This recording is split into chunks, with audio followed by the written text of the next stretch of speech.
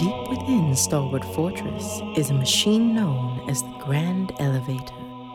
It is a mechanical marvel capable of transporting individuals across the skies to anywhere within the Forsaken Lands. Zell the Cartographer is its sole keeper in this age, as there are none within Stalwart Fortress who recall how it was built or by what means it operates. Though Zell holds its knowledge, he keeps it to himself as he prepares the machine for a departure to the prisons of yore on behalf of the strange travelers that have so graciously disturbed his map-making as of late. He is grateful that there is someone new to appreciate his work, but he finds the group altogether cumbersome and is happy to see them leave, much preferring the solitude he enjoyed in the weeks prior to their arrival. Quite the commotion you lot made out there. I could hardly make any progress. I hate bloodshed. I told you, I do not care who rules this place as long as I can still shape the world with my maps. All I need is a place to do my work.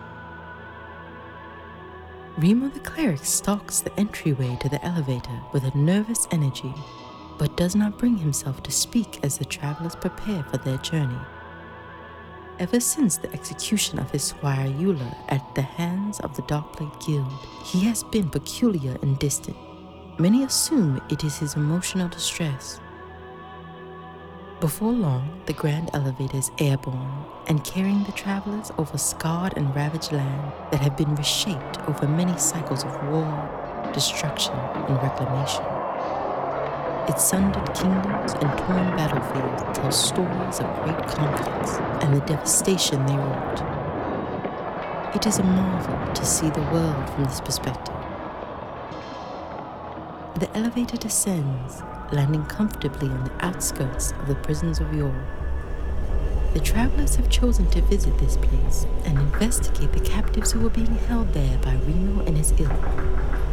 There is little known about them, except that they have survived many past cycles of this world and have slowly been driven to madness. Approaching the prisons, the cohort is stopped by a guardian. His armor is a divine gold, and his eyes glow white with the favor of Mother Agora herself. He refuses to let the travelers pass, but he is cut down before uttering more than a few words by one whose suspicions of the prison's purpose has grown to an untenable state. More of a similar mind rush into the prisons, locating a valve that allows them to drain the subterranean cells of the water that had flooded it. From below, a woman named Rita speaks through a gate in the floor. Relieved to be saved, but also very confused, she cannot remember why she and her companions were locked up, and have grown increasingly absent-minded with their prolonged torment. She knows that she and the other prisoners are artificers, keepers of the forbidden technology, and protectors of the wound of the world. They worked with powerful crystals that came with many blessings and curses, and bore witness to the arrival of a god of molten crystal long before the kingdoms of yore were built. They are all afflicted with the blight, a curse that the crystal god brought upon them. It makes them immortal, unable to die, but destined to slowly lose their minds as the ages pass on. The crystal Rita carries is the only thing that keeps her sane. She pleads for the traveler's sympathy and begs the pilgrims to let them out of the prison. There is some uncertainty to her trustworthiness, but sensing no great danger, the travelers oblige and release her from the cage. Thank you for what you did here, traveler. I assure you, despite the violence, it was the right thing. We can now build this place as a center for all to understand the machinations of this world. I am indebted to you. I have been hard at working at eliminating the corruption of that horrible Remo. Luta the Beacon is now ready. In my ages, We used Luta to broadcast resources and our knowledge throughout this world. We had built so much. It is so awful to see it all destroyed. I am encouraged, however, that there are so many here who have created great tools and engines on their own. I will show you more at a later time.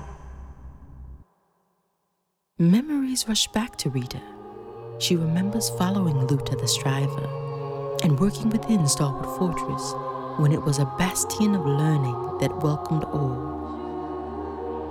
She remembers the fortress being overtaken by zealots of Mother Agora, and a great war for the wound of the world that destroyed the kingdoms of yore and ravaged the lands.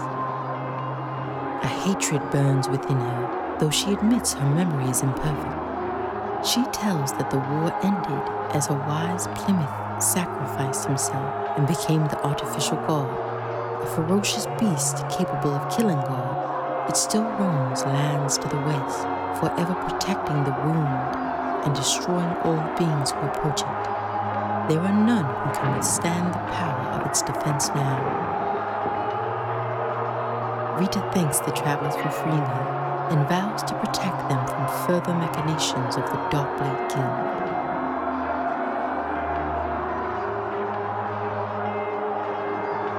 But they must reclaim Stalwart Fortress from those who had stolen it and imprisoned them. She assures that only the guilty will be slaughtered. And so, returning to the fortress, Rita and the former prisoners take up arms against Remo and his followers, who had deceived so many.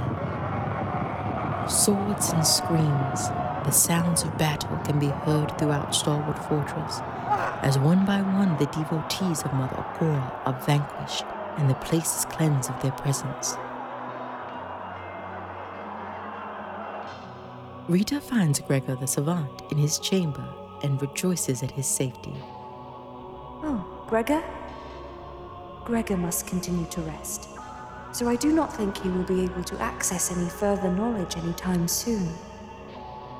Over the next few days, Stalwart Fortress is transformed to once again accept all who come to its doors seeking knowledge, as Luta the Striver had once envisioned it. His lover, the beacon, is also restored, and its powers of communication are made available to the travelers as a reward for its liberation. Rita is grateful for the travelers and gives them some of the crystals that her kind had been tasked with protecting. She says that Luta's powers prevent conflict within Stalwart Fortress, and that so long as they wish to uphold its virtues, it shall remain a place of peace. Though, as peaceful as it may be, all things are destined to fall in this world. Not even the strength of Luta can resist the one true constant. We are all going to die. This broadcast has been brought to you by the Concorder Research.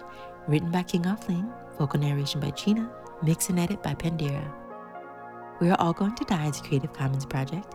For more information, find wagdie_eth on Twitter. Follow more current updates and discussion on our other podcast, Wagdie Weekly, available now on your favorite podcast platform. Thank you for listening, traveler.